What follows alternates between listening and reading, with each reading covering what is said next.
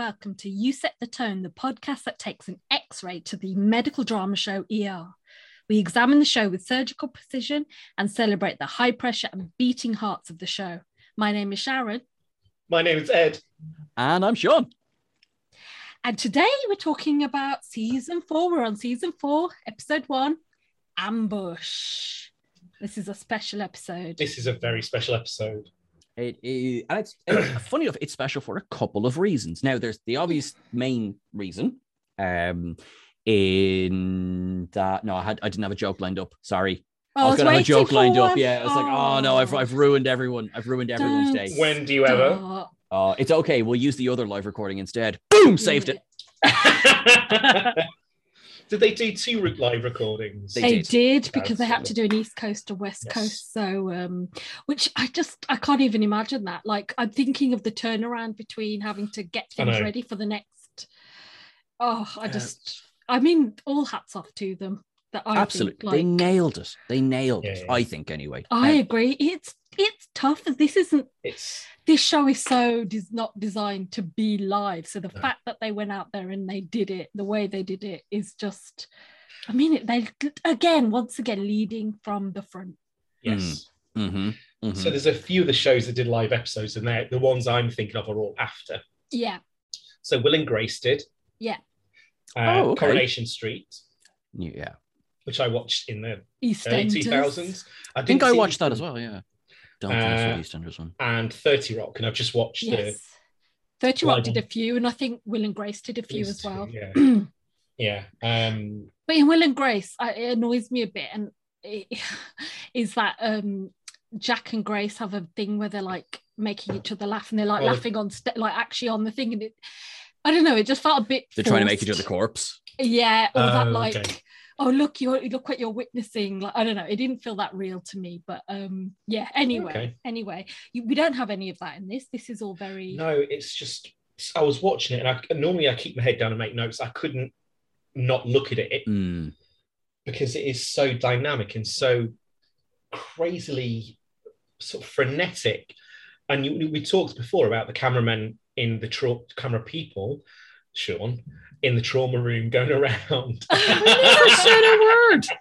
Look at how he assumes that the one of us who identifies as male here would say, not all men, Ed, not all men. Hashtag not all men, yeah. Thanks, Matt Damon. But yeah, but to do that live, especially sort of at the halfway point where the gangbanger does what he does, is just crazy. It is, and they don't pare anything back. You know, they could easily have gone, right, we're going to do ER, and we're going to do it live, so we're going to do it calm and just everything's in-house. They did not shy away from the kind of having the traumas, having even the music to the traumas, having the kind of the big set piece fights, the cute quieter moments. Like, that's what I thought made it the most successful. It felt like you've really done it, and they had to not rely on the stuff that they normally rely on. Normally they had that, that steady cam we've talked about, and the kind of having the music, and in this they've had to get rid of all of that, and they still managed to kind of to do it really well. And what I think was, so I mean, it's often lauded as kind of the idea that came from George Clooney and Anthony Edwards. That's always kind of out there. So apparently the idea came from them. Something that's quite funny that because Juliana talked a lot about on the Rob Lowe podcast about this actual live episode, and she talked about how at the beginning when she spills the drink, a lot of people are like, oh God, you spilled the drink. She's like, that was the point. Like, that wasn't a fake thing. Like, it was the point, and people got quite fixated on that. And it's funny because they wanted to give it more of a documentary-like style, so instead of the usual cam, but it already feels quite documentary in a lot of ways, doesn't it? Before that kind of... It's like, obviously in the fact that it is done with steady cam, but there's so much of that kind of guerrilla filming feeling whenever you go into a trauma, because I'm sitting there going, and it's the most basic question ever. How do they fit when they're running around the beds? How do they fit the camera with everybody else in there? And of course, a lot of the times you will get cuts in the action. Okay, we set up this shot, but then a lot of the time you don't. A lot of the time you do get continuous shots going ahead. And that's hard enough when you can stop and reblock a shot. But when you're like, okay, no, there will be however many, and this was ER in its prime, so however many million people are watching this right now. I remember reading that. Oh, sorry, Ed. No, carry on. Oh, just to finish that point, I remember they had one of the backup plans was there was a load of extras were effectively told, okay, something goes wrong, you walk this way, and that will allow us to bring the action in this direction. Wow. But apocryphally, that was never needed. Everyone hit their marks. I was just going to say they must have rehearsed this to the nth degree, because the whole thing is choreographed like a ballet, or 15 ballets happening at the same time with a tap dancing routine and live singing. Do you know what I mean? And a baby. They went there. They went, we are bringing a baby onto stage. Like, that to me was just like, whoa, you know, like the things they were saying, not to work with kids and babies, you can't plan around them. And they went, no, you know what, no, we're gonna have a baby. They just needed a few dogs in there, and cats, dolphins. Well, they had that little boy who played the dog and the kid. That's true. What I thought was so apparently it was it won an Emmy this episode, which is good. The episode won an Emmy for outstanding technical direction, camera, video for a series, which I think I can't imagine anything being better than that. And then there's little things I love, like all the way through there's that kind of Cubs game going on in the background, and that was a real live game that was actually going on. And I just, of course, that is brilliant. So that's why they kind of keep referring to it as well. So because it was real, it's happening. That's why it's kind of more prominent than I think on normal. They wanted to be like, hey, look what we're doing. Would that be long enough for the West and East Coast? I have no idea. I think baseball games if it's baseball, go on for it. Yeah, they're long. It's like cricket just goes on and on. And on and on. I just think those little moments are just really. We unfortunately didn't get to see it live like that in this country. No. And I think we all always see the East Coast, is my belief. That's the one on the DVD release, yeah. So it's, I just could imagine how exciting it must have been. You know, I remember watching the EastEnders, you're kind of half watching and half going, oh my God, something's going to happen. Oh my God, like, I hope this works. I hope everyone's okay. Like, it's that. But, as I say, we didn't get to experience that. Oddly enough, I mean, you're right, I didn't get to watch it live, but I do remember this episode because I remember the build up and the buzz around it, that it was to be a live episode. But we probably both got it on Channel 4, I'd say, was it? Absolutely. Yeah, it was. I more remember the buzz about Alex Kingston, because she'd done, if memory serves, she'd done Moll Flanders, which was a huge period show on ITV, I want to say, which wasn't always known for its quality. For its quality. It's commercial channel for those who don't know, and so it tends to be a bit more tabloidy, for want of a better term. They've got to sell commercial space, so they're going to make things a bit bigger and a bit more sexy. But she came, to my impression, she came straight from that to ER, which is a big deal. Yeah, do you know what I mean?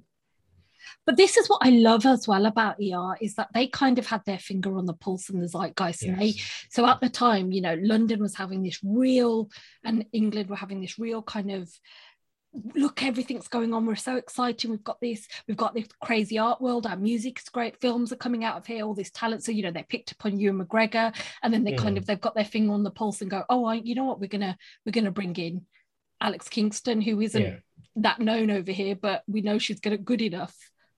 Let's kind of bring her on.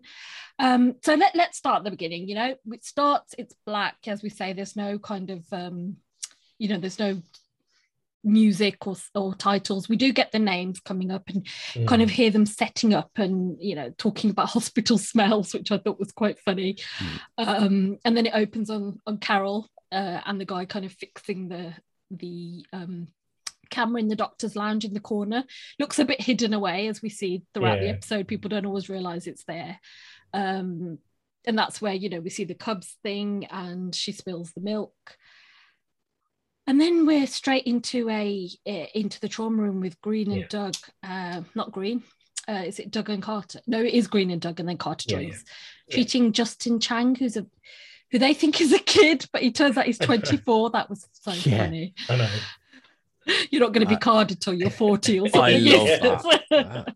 I know far too many. I am not one of those people, but I know far too many people who are well into their 30s, and you know who you are, who will still get carded. I do. Well, I'm happy for you, I guess. Yeah, I don't. Self-service tills, they'll come over. They don't even look at me. They just sense the aura of age and decrepitude. Experience, Ed. They sense the experience Seasoning. from you. Yeah. Exactly. I believe it's called the whiff of stale vodka. No, that's myself. Hands up. That's myself. And then, yes, so Carter arrives to assist, and then Benton comes in, and this is brilliant because obviously where we left Carter and Benton were Carter's, Carter's left surgery. So Benton comes in, talks about he hasn't slept for 36 hours because they're short-handed in surgery, and he doesn't even talk to Carter like it. It's pathetic. So childish. But then this is Benton. It's kind of like, yeah. So you're absolutely right. This is childish, and get over it. But at the same time, all right, it's Tuesday. Yeah. Yeah. Has Benton learnt anything? No. Well, he doesn't treat, later on in the episode, he speaks to a patient and doesn't treat her with the disdain of, how dare you speak to me, peasant. That's true. Good. I just love Benton comes in and saying, "Oh, you're doing that today," and say, "Oh, don't look at the camera." Yeah, right. It's just he's just got contempt the whole way through. I love it. As later when the camera comes up and they explain what they're doing, and he goes, "No, thank you." And I just thought that's so brilliant. No, thank you. Just this is not. And we see other doctors kind of be like, "Oh, I'm not sure," but he is really less like no, and not to kind of film him. How do we want to do this? Do we want to go beat by beat, or do we want to go? This is a tricky one, isn't it? That's why I was thinking maybe beat by beat. Okay. Yeah. So instead of following storylines, just go straight through. Yeah. Yeah. So that sounds good to me. You're in charge. So then we've got Carter, who's giving too much information to the patient, and Doug leaves because he's like, this isn't a pediatrician case. I could go out. I mean, I could think of nothing better than going into hospital and a pediatrician coming down to try and treat me because they think I'm so young. I would love it. They get the oh God, is it gerontologist? He looks after all geriatric people. Geriatric, yeah. Which would probably happen to me here. Put her in a wheelchair, hook her up to an IV. I'll put you in a home. Yeah. Honest, I once went. We were going to hospital with my sister, and she was going in. She was being admitted, and they kept trying to admit me because I looked that terrible, and she looked that well that they kept trying to admit me. And she laughs about that to this day. I do not. But there you go. No, it's not funny. It's not funny. It's the funniest thing ever. Like that's hilarious, by the way. It is. But like, how do what's the best way of looking at this? Either that's awful and I'm terrible. I am terrible. And they are terrible for having done this to you. Or, they just wanted to help. They did. That's so nice. That's the NHS. I also extra 350 million a week is obviously going toward patient care. Exactly. Don't get me started. Don't. I have another story about hospital and that's embarrassing, but maybe I won't share that one today then, because after that, it's just I woke up one morning and my uncle used to sometimes come and stay at our house, and he was there, and I came down the stairs and he was so scared by my appearance, he kept trying to take me to hospital. He kept saying, we need to go to the hospital. I don't know how I looked. I must have just been tired, but he kept trying to take me to hospital. So me in hospitals, we don't I'm obviously so scruffy and terrible looking that people just want to treat me. Wow. There you go. I think you look nice. Thank you. Carter would always be full. I wouldn't admit you. I would send you away if you came to me. Thank you. Potentially charge you with wasting medical time. even if Sharon had the leg hanging off, and sure, you have another one. Stuff like that. Yeah. You'll be fine. I love the fact that going back to the trauma, Carter is getting all excited and going, okay, you just don't need to be that on. And he's like, no, that's him. Yeah, that's him. Like, Carter wasn't acting. I was like, oh. And that's what I love as well, because you get the different reactions to it. You get kind of, some doctors aren't even paying attention, some are very stiff, and some are like, you know, really performing and like, hello. And, Doug acting up behind the camera every time. Just George Clooney being George Clooney. Absolutely, exactly. And then we hear that there's a doctor at the admit who does not want to consent, so the filmmakers kind of have to go there to find out, try and talk to them. Turns out Anna's very, what's the word? She's suspicious of what they will do with the footage. She doesn't feel like, as much as they say to her, you know, oh, we're gonna put it into this documentary, she feels like they'll have that footage and they can use it any which way, which, you know, I think that's quite prescient for what we now know happens a lot, really, kind of. Well, that's true. And I mean, if, say, you know, read the fine print, because if you read the wrong thing or you give us permission to edit this whatever way we like. Yes. And then suddenly we're taking sound. Gosh. And yet every single documentary is made with all of the best love, and certainly no one ever goes out with an agenda or anything like that. So, just basically see reality TV from you know, its inception. You know what I mean? It's Big Brother. They edit things together, and then you've got a baddie just because they've edited together that way. Exactly. Because you have to have a storyline. There's no such thing as reality in reality TV, because there's no plot. There's no plot. There's no Which is ridiculous. And then we've got Weaver, and she's trying to convince Anna, and we can see that Weaver's really like behind this idea, because she thinks it'll be great for the hospital for people to see kind of the work they do, understand a bit more about it, maybe get better funding, just all kinds of opportunities she sees. Doug's very much like, look, come on, Anna, we'll go to the doctor's lounge and we'll talk about it. And that's, they neither know that they're being filmed, and that's where Anna says she's worried about Mark. She feels like he's being shaky. Doug's like, no, but this Mark came up with this idea and was very into it. So we see why Doug's so excited and on board, is because this is something Mark has shown an interest in, and possibly might be showing signs of feeling better. So Doug's gone, right, great, grab the bullhorns, we are there. So we kind of see his motivation, because, you know, we've seen him before when cameras have been in his face and he's been like, no, don't, I'm nobody, like, don't pay attention, kind of. So Anna in the end signs, doesn't she? She's like, fine. And then Jeannie is with Green. Now this is somebody who is definitely not feeling good in front of the camera. I know, it's but she's sort of a pro as well. She says respiratory, sort of stumbles on the word resp, says, do you want to retake that? And they're like, oh yeah, that's fine. He's like, that was so good. I feel like they're almost kind of suggesting this could happen, but it hasn't happened, but it did happen in the fictitious, do you know what I mean? In the story. And I thought that was quite like smart. A real nod to it. It's a thing we don't want to happen, so we'll nod to it. Well, she's treating a man called Boz. She's trying to order a bunch of tests. Green's very much like, no, it's the cheap cigars and the burrito lunch he's had. You know, it's fine. We'll do this one test, and then he can go home. And then another person who's also not great in front of the camera, Morgenstern, turns up, and he's all very stiff. He's like, hello, shaking Green's hand like they're in an interview. And he's so aware, and it's just, he's so stilted and very much like, you don't have to film this. Then why did you come down to talk to Dr. Green? I thought that was there might be a reason. Do you remember he exists? Because he hasn't been around for a while. He hasn't been, and I think enjoy all of the Morgenstern that you can in season 4. That's all I will say about that. Well, the nurses who become kind of my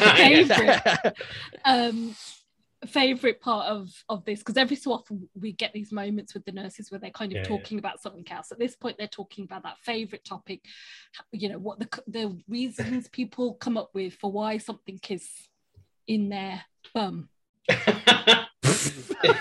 You're right. Sorry, that's hilarious, but you're right. Kind of going around it and trying to, like, say that we just went straight for sticking it up their bum.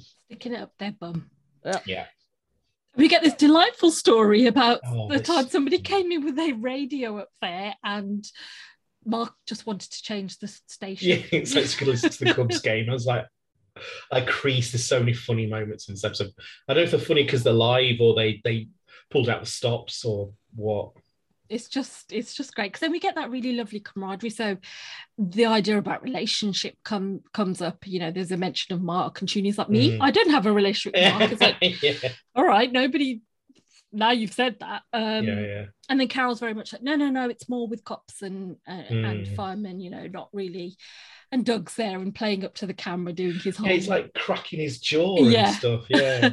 And then they kind of walk off, but Malik tells the crew that Green was beaten up, which this will certainly have no lasting repercussions. Exactly. And the crew had no idea. So obviously a crew hears something like that. That's it then, isn't it? Yeah, like of course they're going to go after that. And in fairness, of course they are. Yeah.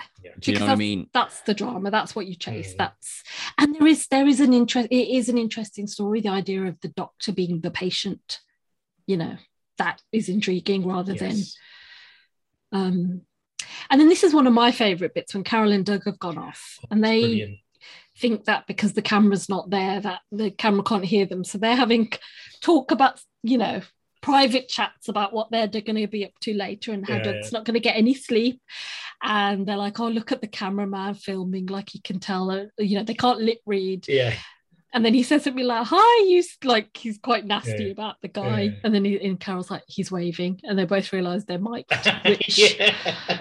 Whoops. It was brilliant. Another funny moment. Carol really just runs. And in fairness, Doug is being a bit mean. He calls him a dumbass. He didn't need to call him a dumbass. I know.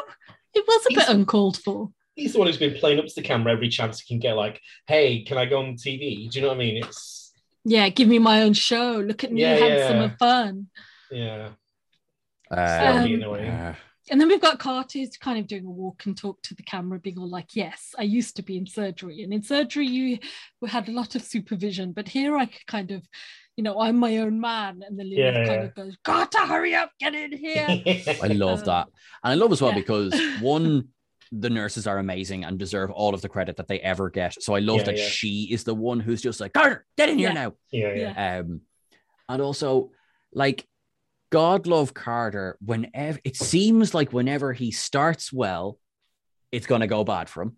Yes. And then vice versa sometimes. So, you know, fingers crossed, he has a horrible start to the day and things just get better as the day goes on. But So his lovely, you know, suit that he was wearing to work.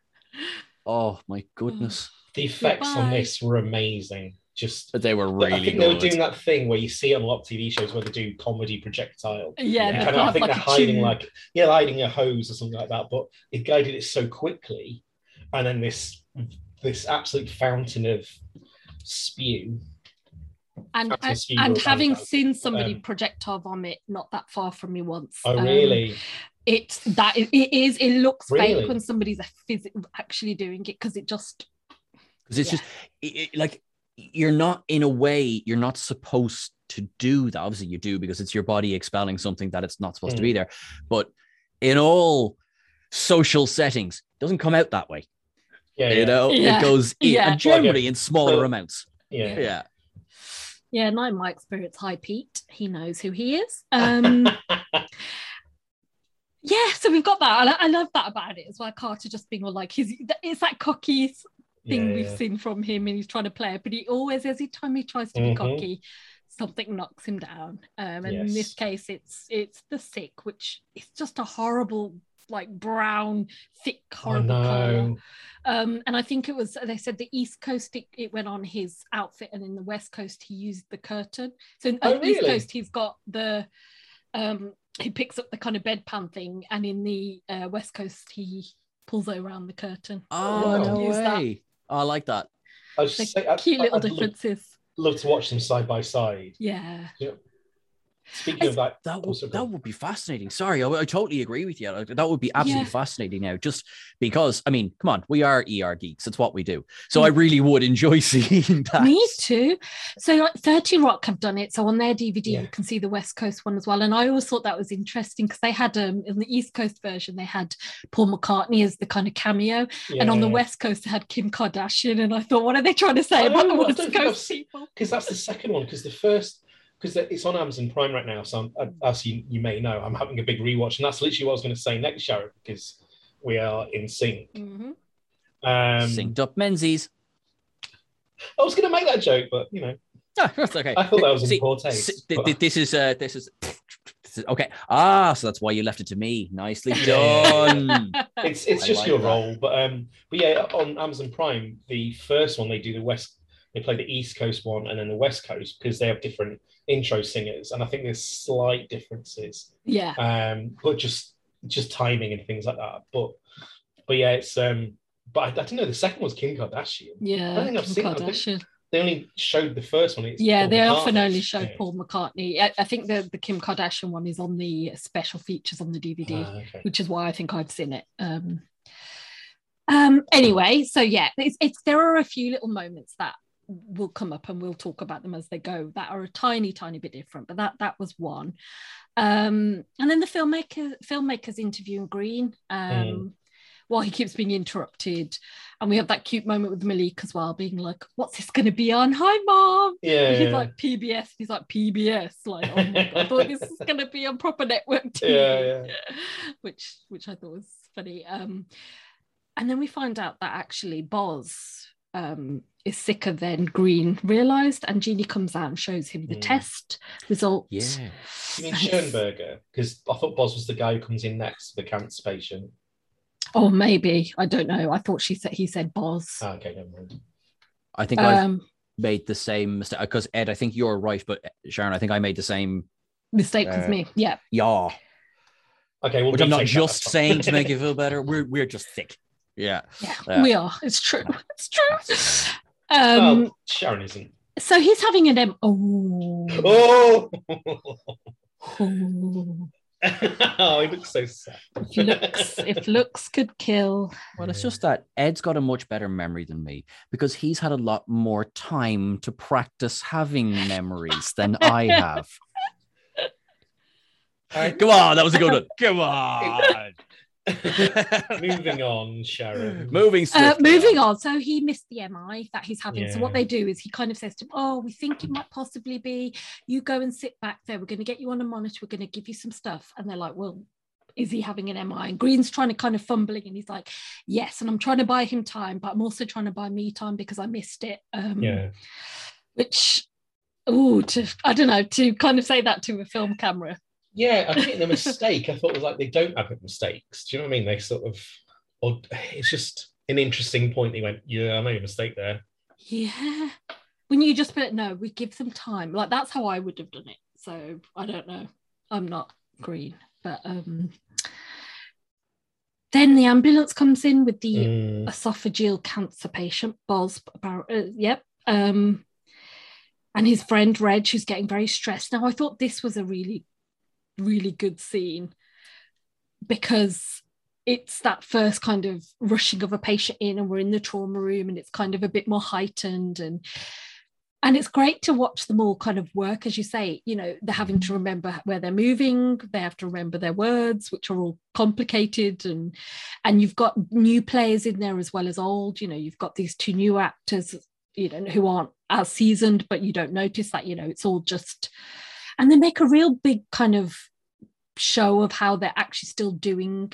They'll show like where they're about to do something to, you know, putting in injections and things like that, because I think they really still wanted to keep all of that in. Well, he mentions the crike. So he says, crike, and it's all about it. So then he throws out the full thing. So I think he says cricothyroidotomy, and I'm like, fair play doing that. Wow. Just like that, yeah. And then we cut to the cleaner, who is there to add some light relief. Oh, he's brilliant. Oh, he's just brilliant, isn't he? Yeah. Like, I don't think we've ever heard the janitorial staff in ER say anything more than 2 words before. And this guy is like the wise man of the building who's seen it all, done it all, and he makes those, I mean, true, I guess, comments about, you know, you see a human body and you think they're a certain size and you just don't think there's enough that will come out of them, and you're just like, oh my goodness. And he says, you know, we can handle this. And then it goes into a real kind of, you know, you can almost hear the bombs falling behind him, but it's the gore. It's the gore that you don't talk about when you go home. Yeah. I was back in Nam. Yeah, exactly. You weren't there, man. You weren't there. Although he does talk about God and how, you know, I thought that was he could only actually do his job because you know, an atheist couldn't do it, because once you know you're made in the image of God, then all of this is all godly, and that's how he gets through it. I was going to say, the only other time I've spoken to a cleaner is when a cleaner does CPR on a patient that Carter and Doyle, who's not in the 4th season very much, that that's the only other time is when they're performing luckily essential duties, but and then they're talking to Green about trauma, and that's when they start. Well, he starts talking about how when he was dealing with somebody in his first year, he's very much like, no, you know, at this stage, I can deal with it. I'm fine. Everything's great. But when I first started, this girl came in and I realized she was the girl of a guy I was in medical school with, and I'd known her, and trauma isn't something that happens to someone else. It was the first moment. And that's when the crew start going, well, what about your own kind of incident? And he becomes very defensive and just completely shuts down the interview. It just shows how much he is still not processing what happened to him. It's, you know, still something that's obviously it's, you know, fresh, and he's still wearing a splint on his hand. He's got a healing up cut on his forehead for the episode as well. So, which is to show that, you know, some time has gone by, but not enough that he's A-okay. Absolutely.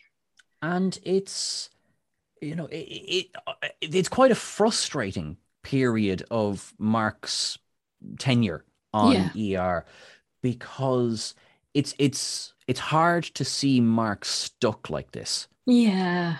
And we've seen it before, so it can feel a bit like, okay, I know this is for a different reason, but we have kind of seen this. It can feel possibly a bit repetitive.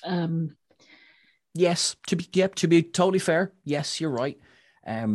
Like, you know, we see lots of characters go through traumatic times and experiences. I think, to be honest, nearly all of them at one point or another. And sometimes that in itself is the variety, and that it's someone else this is happening to. Yay, group trauma. But and it's not like we've cycled through everyone and come back to Mark. It's a bit like, you know, would you give Mark a bit of a break now, would you?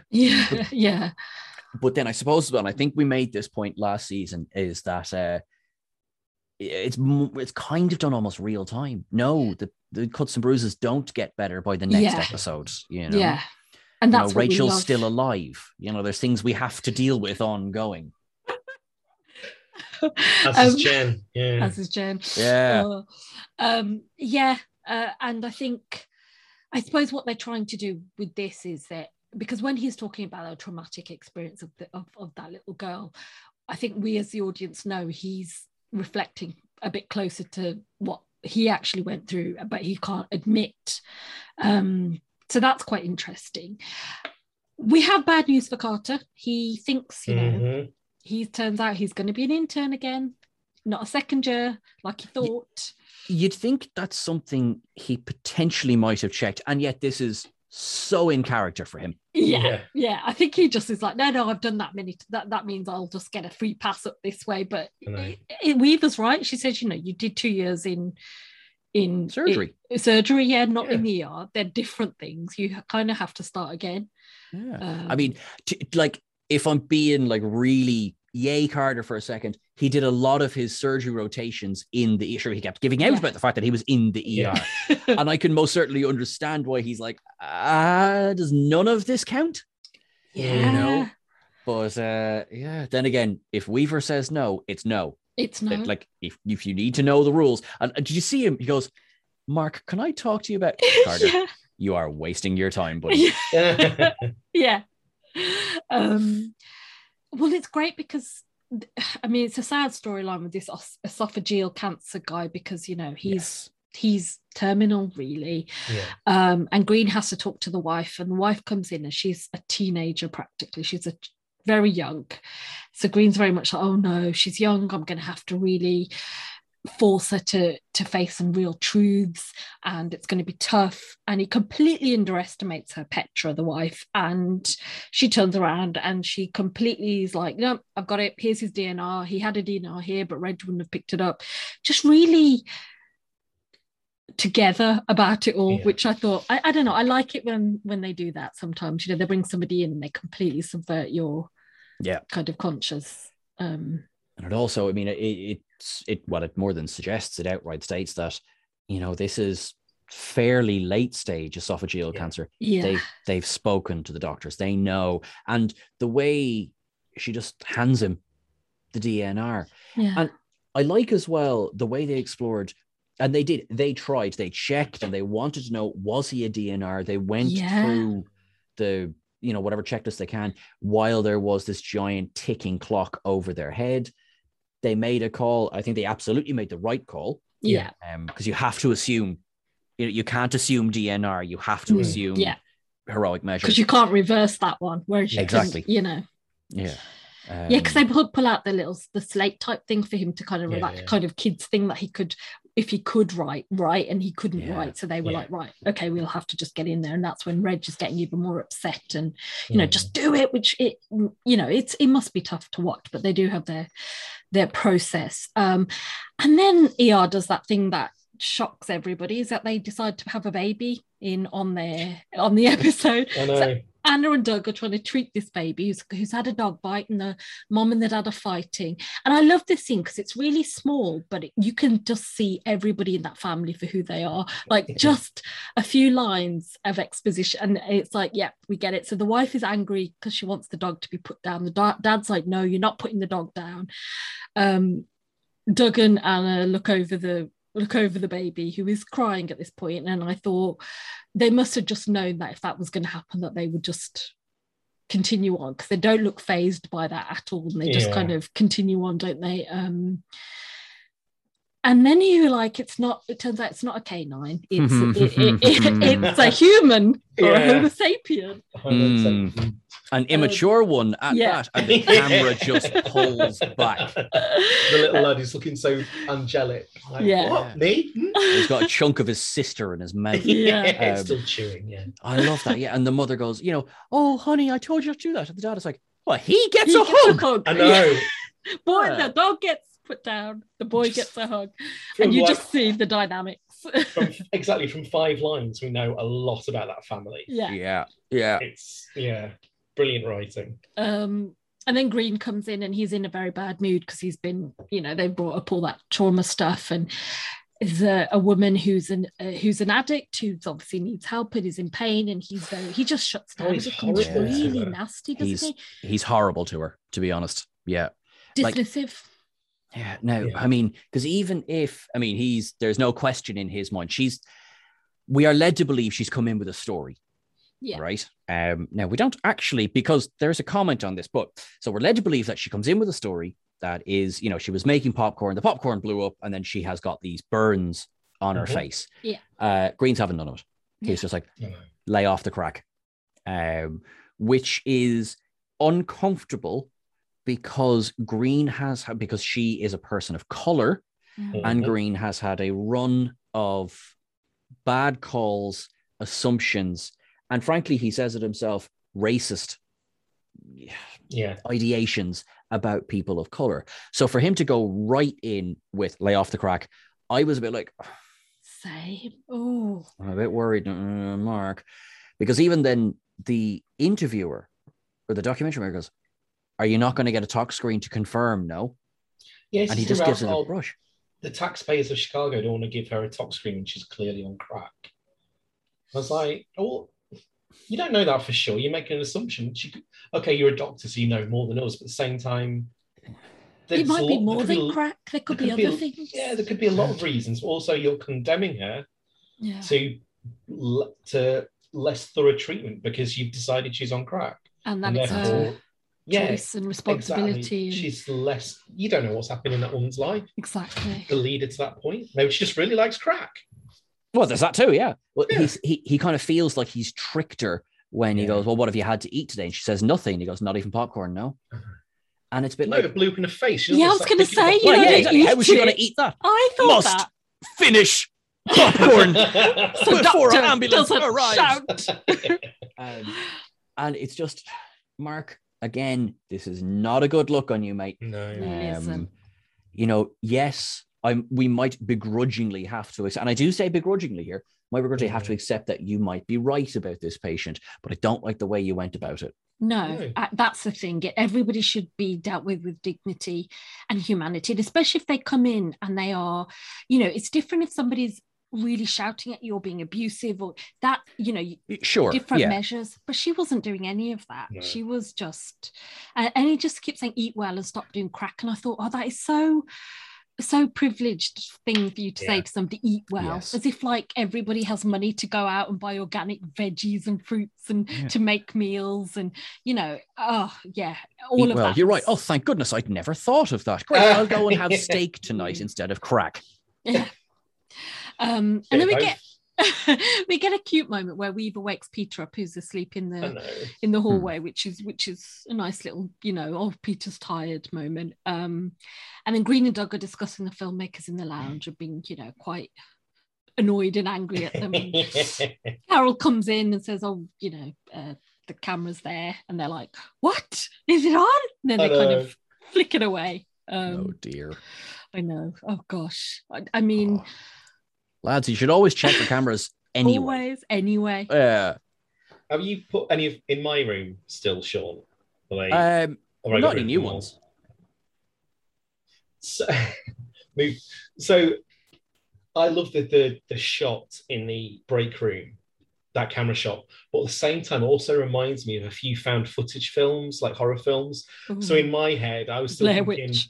Yeah, Blair Witch. I was thinking more of the Paranormal Activity films where they have that kind of, they'll have cameras locked off for, viewing of Paranormal Activity, but I just expected a shadow to move or during or something to happen just because it's in my head about found footage, but there we go. But that shot it particularly because it's so high up. Yeah. And it's that bird's eye, that bird's eye view of the... Well, it's really invasive, isn't maybe it? Carol didn't spill the milk. Well, I was saying that's ectoplasm or a ghost did it. Well, it's not exactly what I was saying it was, but a ghost certainly did it. Moving on. So really I believe the Cubs are leading by 8 at this point. Possibly. The double trauma comes in. So this is the big moment of the episode. We've got a double trauma. We've got a boy who's been beaten up and a bystander who was Mr. Williams, who was trying to help him basically. So they come in. And the sister of the boy, Ms. Cruz is her name. She's explaining that it all happened with baseball bats, and they do this ingenious thing where all the way through they've kind of alluded to this guy who keeps playing his drums. He's in the kind of weight room at one point just playing his drums, and then he gets brought back, and because what happens is, well, as these are brought in, that drumming gets louder and louder, and they could justify it because they haven't added the music on because this is live, but we've got this guy who's drumming, which helps, add that music and that tension. Until kind of Mark says, can somebody stop that guy from drumming? Yeah. And do you know what? This time I get his frustration. I do. Same? Oh, okay. Gosh, that would stress me out. I love the addition it makes to the soundscape of this episode. It's very chaotic, and I'm sure it's the same. Well, no, because we don't get, and there's no incidental music, so we're hearing all of it, which I really enjoyed that aspect to it. It's so vibrant and alive. I thought it was a clever way to do it, to introduce that. So and then this gang arrives and they're very aggressive, and Chuni's shouting at them. And then the sister comes out and she starts saying, I saw you pushed that guy over the railing and really. And then that's when this fight breaks out, which is where you're just like, oh my gosh. Yeah. Like, you're just like, all right, go on ahead, lads. Make your life difficult for yourself during a live episode. Yeah. And it's so good because it's kind of like with moments like this, you have them going, we're not going to go for the kitchen sink here. Like, the kitchen sink, sorry. They're throwing everything but the kitchen sink at it. What I mean is they're not going for the kitchen sink drama, which they would have understandably will do a talkie or it's like, no. Season 4, baby. Season 4. And yeah, although I caught myself thinking on that episode, that bit of the episode where Chuni is obviously fantastic and she's able to speak to them. First of all, she's able to speak to them in Spanish, which is, is able to maybe for a few seconds de-escalate. Yes. And then you have Miss Cruz comes out, who is the sister, and things escalate again. But I do remember, I think at one point Randy was there, and I was like, I'm not worried in any way. No one's in any danger. Yeah, that's will right. Take care of She's us all. there. Yeah, it's all fine. She's got a gun under there somewhere. She's got a gun in her gun. Yeah. She's more gun loving than old Doyle. Yeah, exactly. So you can just see the two of them. You call that a gun? This is a gun. I feel like that's the buddy cop movie we need for this year. Is Doyle and Randy. A little spin-off of them. I would watch that. 100%. I would watch that. And what's really sad is they're kind of going between the rooms. So you've got the boys being beaten up by the gang, and then the man who was trying to save him, and they kind of threw him off down the railing. Is that it seems quite likely he's paralyzed. They're kind of doing all those tests where they touch him and he can't feel it. And later Weaver's kind of discussing the case with the camera, and she's really trying to sell aspects of the ER. So she's talking about the case, and then she's being very much like, oh, look, there's so much more women and diversity. And the cameraman's like, I'm going to look somewhere else. And then she's like, nope, come back. But that's when Morgenstern arrives, he's in cardiac trouble. And that is when Weaver's like, get out. I don't want you in here, So again, we've already got these two boys, we've got this gang issue going on outside, now we've got Morgenstern coming in. It really is like, no, we're not gonna make any of this easy. This is what we do. That just on the Morgenstern thing, did either of you think as well that Morgenstern's first appearance was just, the joke was that he was petrified of the camera? I thought that's where they were going with that when he was sitting there with Mark. It was like, very awkwardly shaking hands with Mark. I just thought, I've done my thing of showing my face and now I'm getting out of the ER. So when he came back down again, I was like, okay, what's he doing here? He's diaphoretic and aka very sweaty. I thought that was funny. I was like, it's so funny that how doctors talk to each other in those kinds of terms still, oh, your pulse is such a rather than just going, you're sweaty and your heart is racing, So the gang boy ends up going up to surgery. Carter's kind of bagging him. Benton kicks him out. Again, sorry, Perry, do it. Is that such an issue? Do you know what I mean? Like, are we just picking up on that because it's Carter? Of course, because and Carter has obviously felt already disgruntled about the fact that, I'm stuck in the ER, but would it not make the most sense to have someone who can just continue on into the OR bagging them? Or am I just trying to defend Benton? You're trying to defend Benton because Benton would, before going into an OR, would have to I have to scrub up anyway, so it's not like he could just continuously do it. And there have been moments where somebody in the ER has gone up with them and then come when they needed to. So it did feel like it was if Carter hadn't been doing it, it probably wouldn't have been an issue for Ben. Is how I felt like it was a catty thing for Benton to do. I think you're right. Yeah. If somebody's in that much trouble, you don't want to break the rhythm of somebody being bagged or whatever's happening. I wouldn't risk it. Even if I was really upset with somebody, like, and Sean calls me old. I very carefully didn't use that exact word. No, I'm teasing. Her name is angelic. Look at that angel face. Ever the choir boy, eh? Honestly. Altar boy, at least. But then Doug does say to him, you know, our job does, you're now in the ER, our job kind of ends when that elevator comes. And I thought that's an interesting point, because he's got to learn his new boundaries and the new limits of what he does. But then somebody comes down in an elevator very much like an angel, and in her beautiful dulcet British tones asks where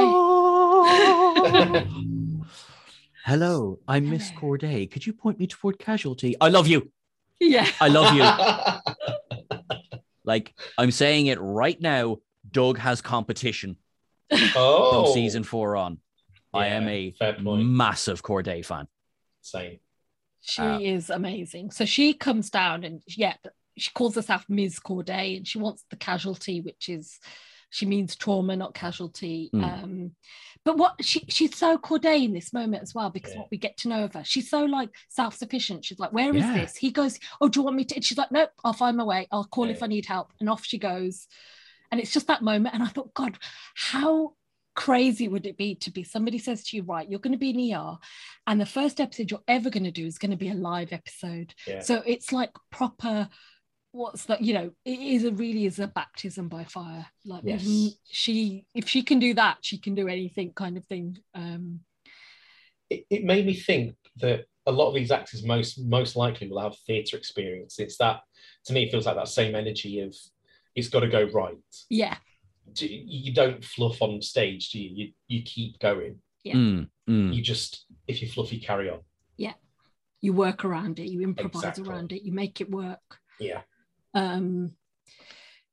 So then we've got Green talking to, he talks to Mr. Williams, his sitter, and he says, because we've learned that Mrs. Williams is at school that night, so he talks to the sitter and he basically says, get her, go down there, leave the baby with somebody else, go get her.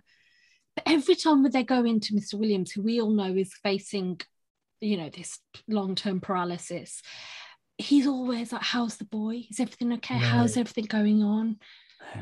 I think it's sort of, like, obviously I touch wood, I hope never to be in this situation, not to never to come to the aid of someone, because you will always hope that you would, you know. Now there are times when, look, it's not appropriate, I guess, you know, 50 versus 1, an extra body's probably not going to make much of a difference.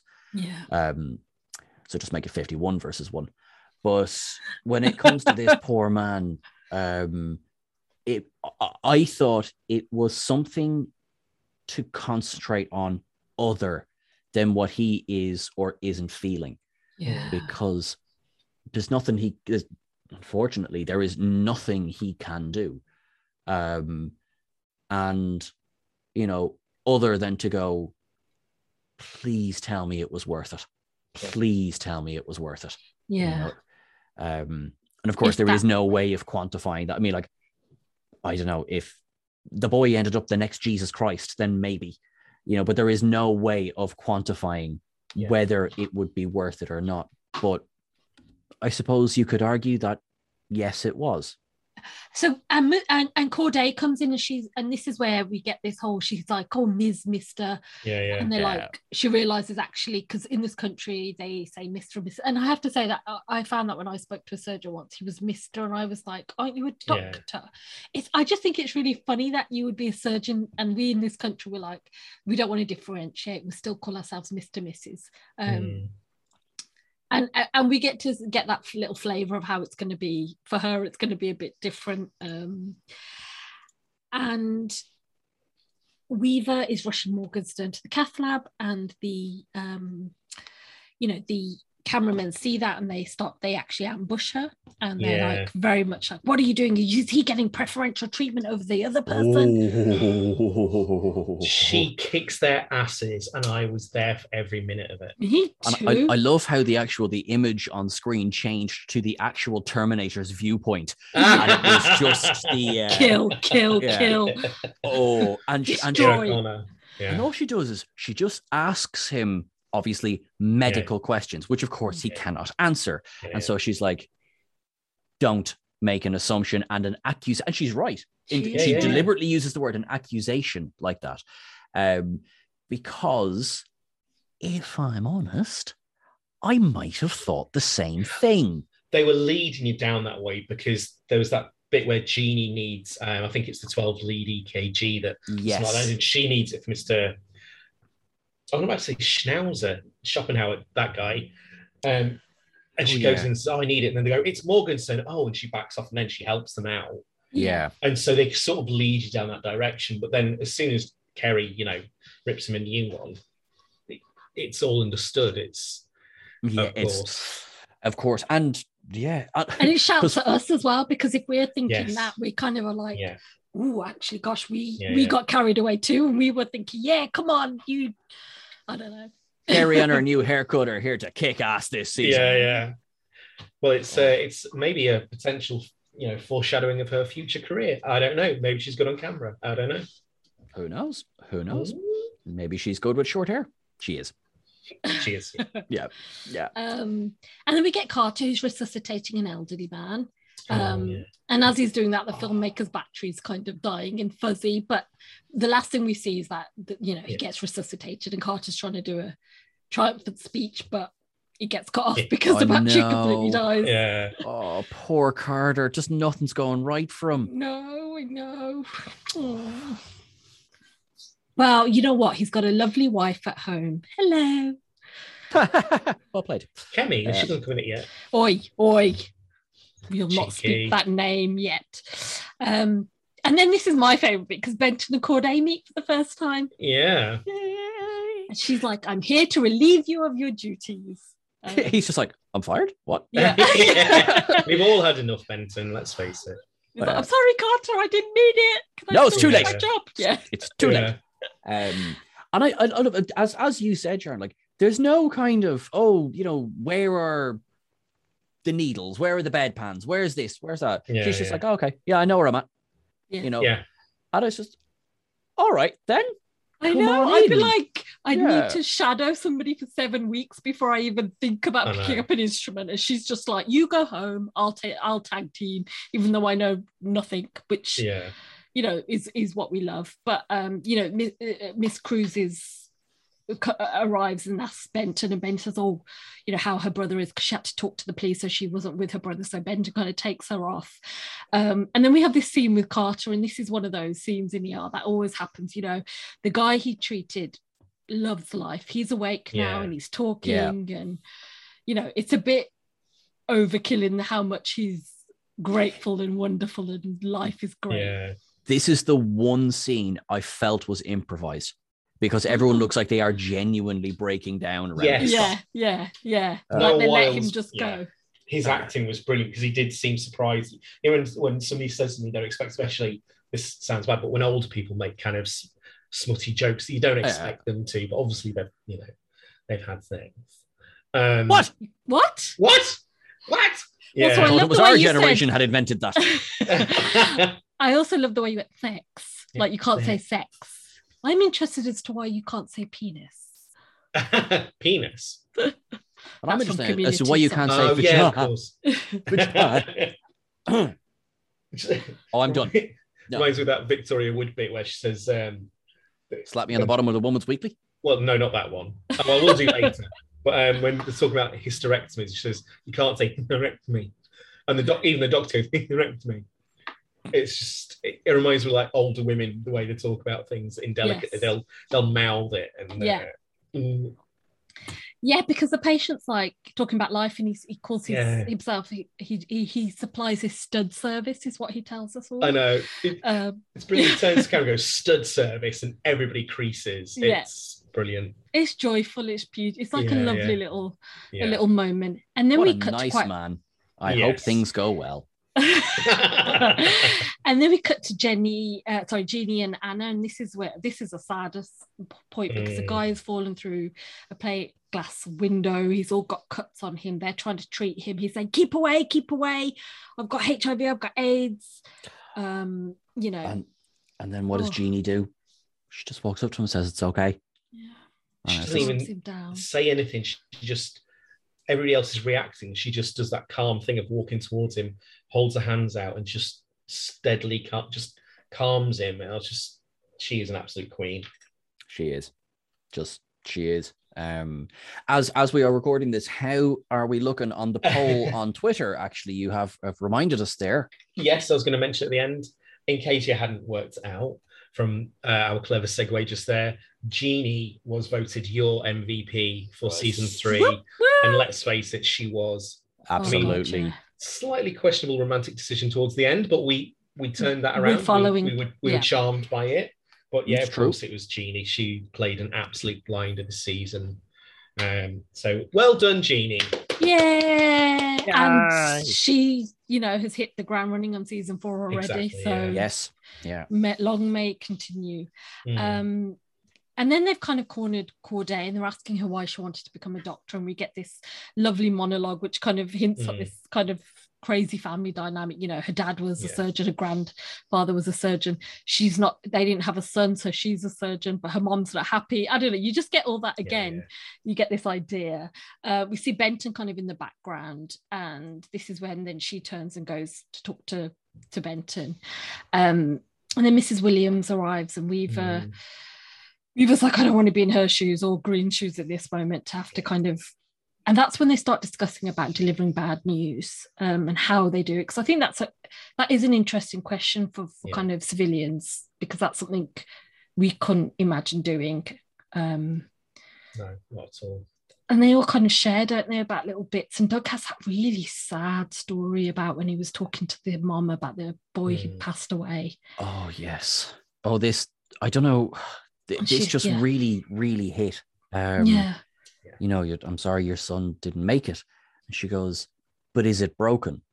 Because in her mind, she was prepared for one bit of news and she went into complete survival, maybe shutdown mode where, no. So it's, we're left to assume a leg, an arm or something she's thinking in her head, as opposed to, what do you mean? And so now he jokes and says what he says next and says, that's a true story. Now, it being Doug, it might well be a true story in terms of how he dealt with it, or it might not be. He says, I just let Carol look after it after that, and that's a true story. It's very possible that he did do that, or knowing Doug, I'd say he took her by the hand and went, no, your son has died. Yeah. And then went to the funeral and probably paid for the funeral, Probably, yeah. Is he still paying for that kid's meds from the season? He is. But I thought that was really poignant as well, because I could see that. I could see it all happening. I could imagine that being a scene that we'd seen in season 1. I just thought it was just so vivid. And then Benton comes in to tell Mr. W that, he saved the boy's life. The boy's fine. He's out of surgery. He's fine. Mr. W is obviously very happy. At this point, we really understand as well that what's going to actually happen, and the reason they needed to get the wife there so quickly is because around his spine it's swelling, and it will reach to the point where he won't be able to talk things. So this is like their last chance to have a conversation, and they're having a really lovely one. And they're talking, and he's saying, I'm so glad we got that footage of me and the kid kind of running around and doing this and doing, and I just, it's such a tough storyline, and it's done so beautifully. All the way through, we can kind of hear Carter's having trouble with a patient, and I got a bit annoyed here because they were all being very dismissive about this. Like, they'll be like, no, we're here, we're doing stuff here. And then when they finally go to help Carter, and it's the old man from earlier, and he's basically dead, and Carter's still trying to save him because he's shocked and really upset and like very involved. And Green says, you don't, this is not what we do in the ER. You have to call somebody. And I was thinking, well, he did call you. Yeah, he came. And he does say it. He says it as well. In fairness to Carter, he goes, I did. Yeah. And I don't know. I think, Green is initially quite dismissive and very openly angry, because he has walked into, there's a dead body here. There is an inexperienced doctor, even though we know he's not, but there is an inexperienced doctor running this code. Yes. And, right, have we just killed someone? Yeah. Now he does say, as Carter's on his way out of the room, he does say, all right, it doesn't look like you missed anything. He's looking at the notes and at the rapidly written notes, I might say as well. Like, kind of, Carter works fast with some paddles, but I tell you who works faster is whoever was writing that bloody chart. Yeah. And he goes, look, yeah. And then Carter's voice breaks. I didn't think I'd lose him. I know. Sharon, are you okay? No, I'm not. This moment, like, it was just, I just thought, wow, to have to do that live as well. Like, props to Noah Wyle, because that is just, that whole bit, he just sold that, I thought, really well. And I really felt for him. And literally, like, it was minutes ago that we saw him laughing about this guy, and then he has that sad walk down the corridor, and they're kind of filming him, and that's when Green is like, don't use that, don't use any of it. The dying, him walking off, me shouting at him, just don't use any of it. And in exchange, he says, I'll give you an interview.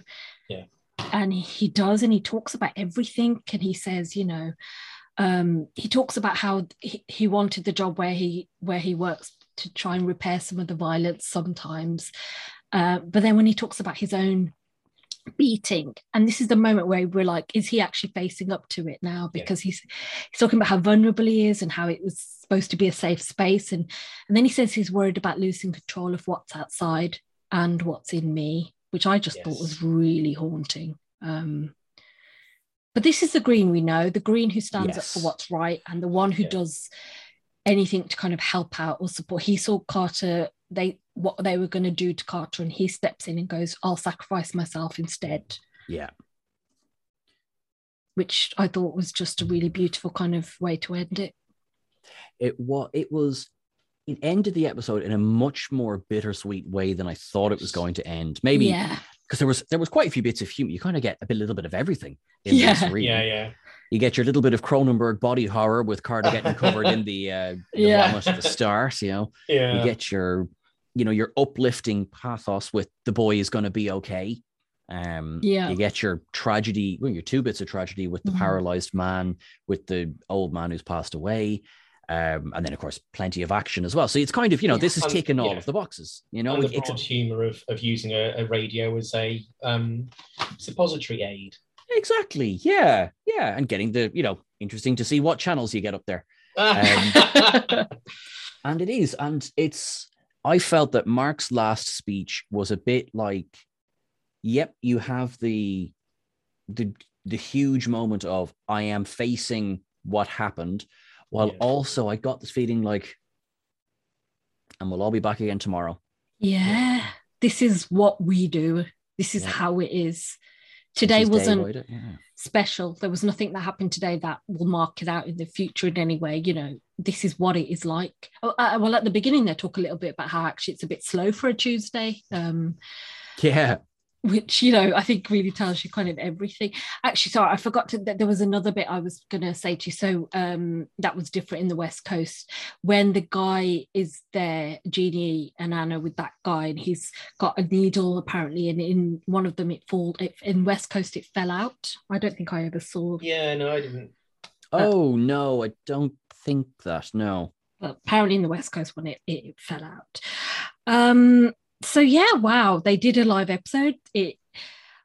Kudos to them, because I felt like they pulled it off, and what a monumental thing to do. They really were like, we're going to do it, and we're going to do it properly, which they did. I think what really helped as well, and what's really exciting is the IBA. We've got a huge IBA list for this. Man. Yeah. For this. I think we all know we have to start with Alex Kingston. Elizabeth Corday. What do we know her from? Yeah. So Mole Flanders. Mole Flanders, yeah. Obviously, Doctor Who. We have River Song. Love River Song. Lost in Austin. She was also in the Gilmore Girls, A Year in the Life. Really? Oh, was she? Yeah. Oh, no way. Somebody else is in the Gilmore Girls, which I know. Somebody else is in the Gilmore Girls, yeah. She was also in Arrow as Dinah's mum. Dinah? As the Lance Black Canary? The Black Canary's mum, yeah. Okay. Those Yeah, there was two sisters. Yes, there was. It's been so long since I've watched those episodes, but I was really impressed. So they had their parents were played by English actors Paul Blackthorne, who will also appear in ER later on, and I think dates Dr. Corday. I think Paul Blackthorne does. Anyway, but yeah, it's she did who do you think you are, that genealogy show, and she was just as brilliant as you'd expect it to be. She was sort of she knew she was she had background in London and things like that, and she thought there was some Jewish ancestors, and then she also finds out that one of her ancestors was a sex worker. Which is, well, I knew I'd probably find my inner Jew, but I never thought I'd find out my inner whore. I was like, oh my God, I love this woman so much. She's just so matter of fact about it. There's no sort of theory, oh my God, my family was so depraved. But well, and deprived. But she was just great value on TV. Do you know, I really get the impression she's one of those actors you think, I bet would be pals. You know, I bet she's a really good laugh. And I think it's a testament to how she just walked on and did it, you know, the episode. I just love her intro. Sorry, you're dead right. Just like, Corday's here. Yeah, we're all right. We're sorted. Yeah. Next. I have a short one next. So Miss Cruz. Yes. Justina Machado. I think I pronounced it so maybe Machado or Machado, depending on if it's church or choir, and that's CH in the middle of the name. Right. I actually recognized her, funny enough, from The Purge. The Purge Anarchy, yeah. She is the co-worker, I believe. Have you seen Anarchy? Yeah, I've seen Purge Anarchy. I've seen all of them, apart from Purge Year 1, which hasn't come out yet. Yeah, no, I've seen Purge Year 1. That's the lie. No, the first Purge, the Forever Purge is. The next one. Oh, okay, that one. So now, hang on. She was in Superstore. I've just finished watching Superstore. Yeah, she's in a couple of episodes. Yeah, she comes in as the new kind of head of the shop, and that's when they're trying to unionize.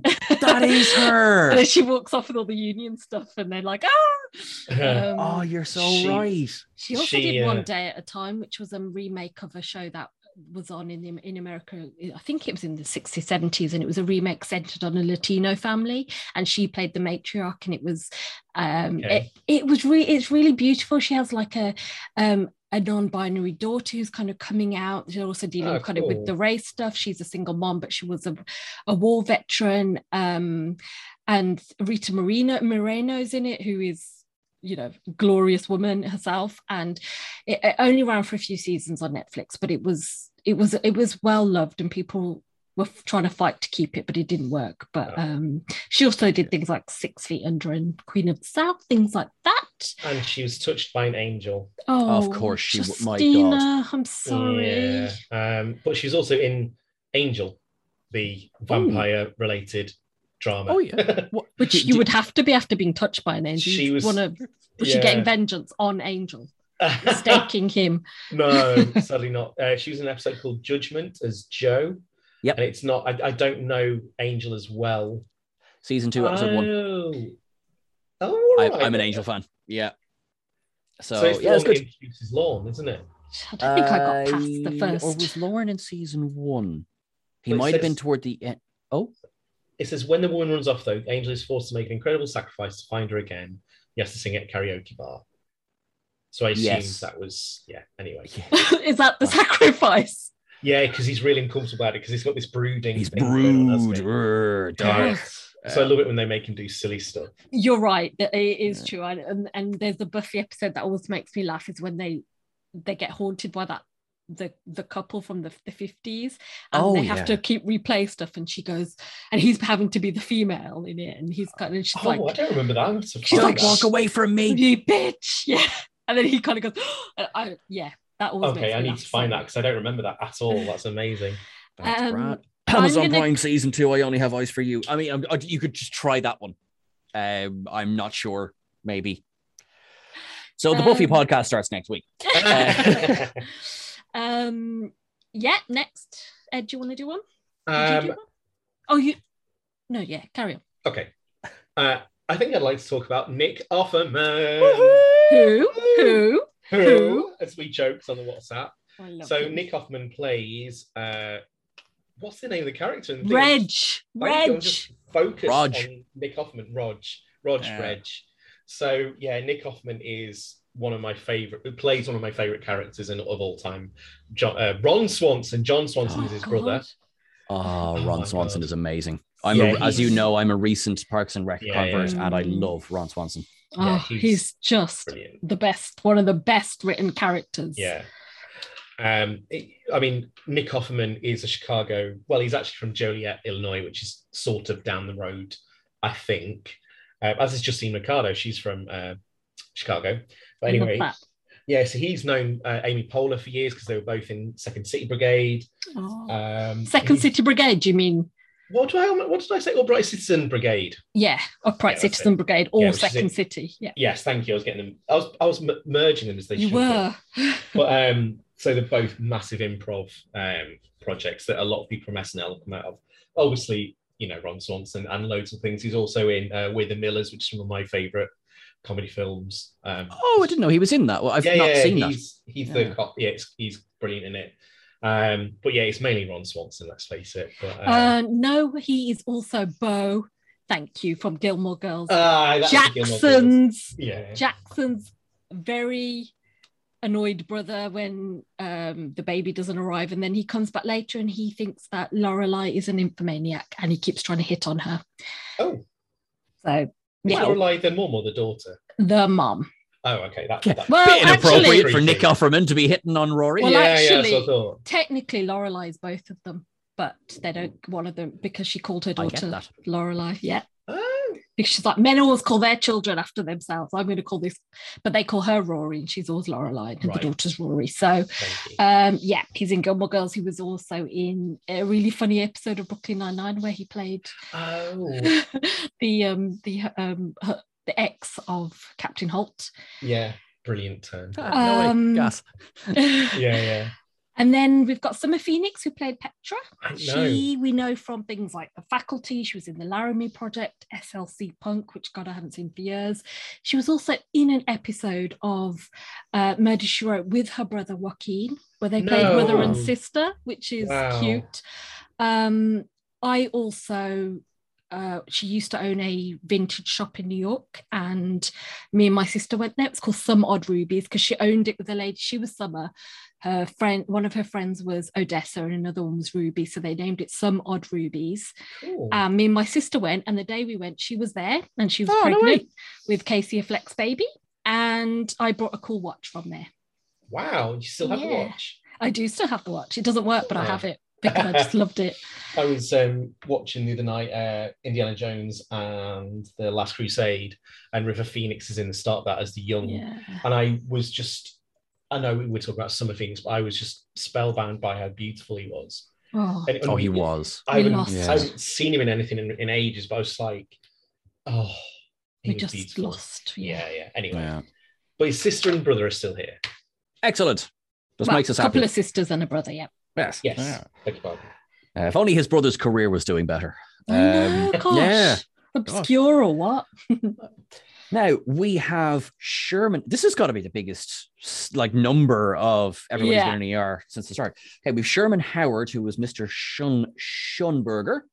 Now, so I recognize him from quite an iconic horror role, and you'd be forgiven for not recognizing him straight away. Yeah. He was Bub the Zombie in 1985's Day of the Dead, which was the third part of George A. Romero's original of the Dead trilogy. Yes. There was another one that had followed. Two, actually. But no, trilogy, I mean. There's Land of the Dead, Diary of the Dead. There's another one. Oh, okay, right with you. Sorry, yeah. Gotcha. He's also in the TV movie, which I really liked, of The Stand from 1994. Oh. He's Dr. Dietz, who was keeping Stu Redman prisoner. So he would have all of his scenes were with Gary Sinise. Rob Lowe was in that as a mute. He was, yes. Yeah. it was on BBC, and I only caught bits of it. I was like, "What's this?" And so I really want to watch the remake as well, but yeah, it's fine. It's a 5 out of 10 for sure. Oh, he was also in Homeland, so I'm just discovering this now. So that would be the things that I would know him the most from. But like that, he's been in lots. Yeah. Okay, who wants to go next? Well, I just wanted to point out that we have 2 actors in this episode who come back later and play very different characters. So we've already discussed Justina playing. She comes back later and is Claudia Diaz. But also the guy who plays the HIV positive patient, his name's Jesse Borrego, and he comes back in season 14 as a desk clerk, Javier. I was trying to remember him. It didn't. He's quite sassy, and he's Spanish, and he talks to Tuni quite a bit about men. Oh, I think, I thought it was him. There's another short-lived desk clerk who does impressions, and he does improv, and I thought you meant him for a bit, but that's not Javier. Do you know what I mean? No, sorry, I'm drawing a blank here now. 4 episodes, and that's it, so don't worry. Okay. Trying to think. That's it for me.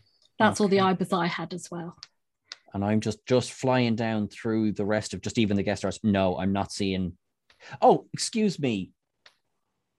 Now, I think this is potentially a cutscene. Maybe he's just credited. So Francois Chau, that's Chau. So again, could be Chow or could be Chau, is credited as neurosurgeon. Now, you would know him from things like Lost, Rescue Dawn, The Tick. Oh, is he on The Expanse? I haven't seen The Expanse yet. He is in it, but he's in it very fleetingly. He's at the lift when they take the gangbanger upstairs, I think. And he's on the edge. I think he's been in it before as a neurosurgeon. I think we've talked about him before. Possibly. Okay. I might be wrong. But yeah, I know exactly who you mean, yeah. He has that kind of, because it's even in now as I look at his IMDb profile picture, it's the smile and raised eyebrow that he does in every single thing I've ever seen him in. And that's not a judgment, because George Clooney does the look down and look up in every single thing I've ever seen him in. So now last one. Okay, as in holy God, there's still another one. John Hawkes, who was the PA who was setting up the camera in the break room. Now, again, absolutely, you know this guy's face. He is the quintessential, that guy in stuff. Right. Excuse me now, will I get you a... So I'm guessing I think you would know him more as slightly older. Right. No. No. So for the purpose of a listener, it's not to the screen. It's a little bit very clear. Yeah. What's he from? So he is from. Sorry, see. I'll try and get the most recent stuff first, which was potentially a mistake. Okay. Deadwood, Peanut Butter Falcon, which I loved. 3 Billboards Outside Ebbing, Missouri. Oh, brilliant film. Yeah. Everest, which I actually really enjoyed as well. Now scrolling back down. I don't know if you watched Eastbound and Down. He was in that. Lincoln. I saw that one. Contagion. Probably seen that. Which I think everybody rewatched during early days of lockdown. That's the one with Jude Law doing a sort of odd accent.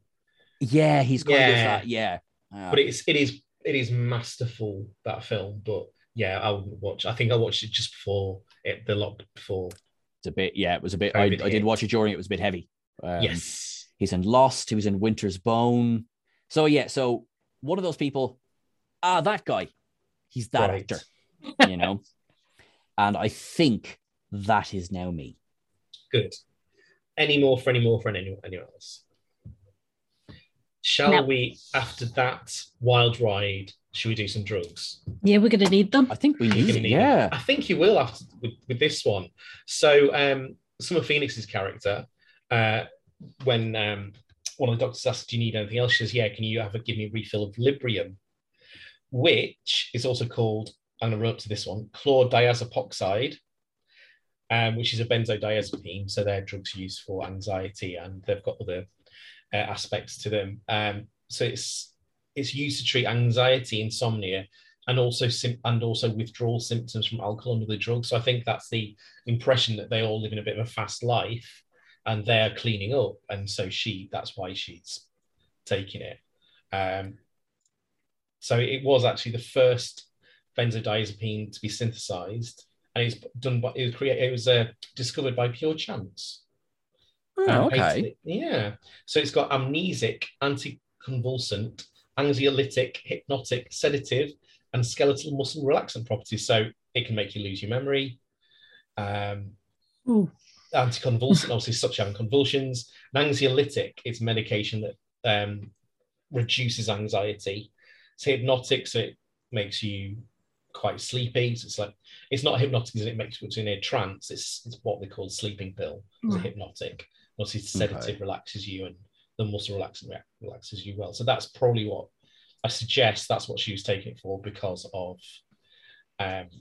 she may be in withdrawal. Well, yeah, benzodiazepines are quite heavy drugs.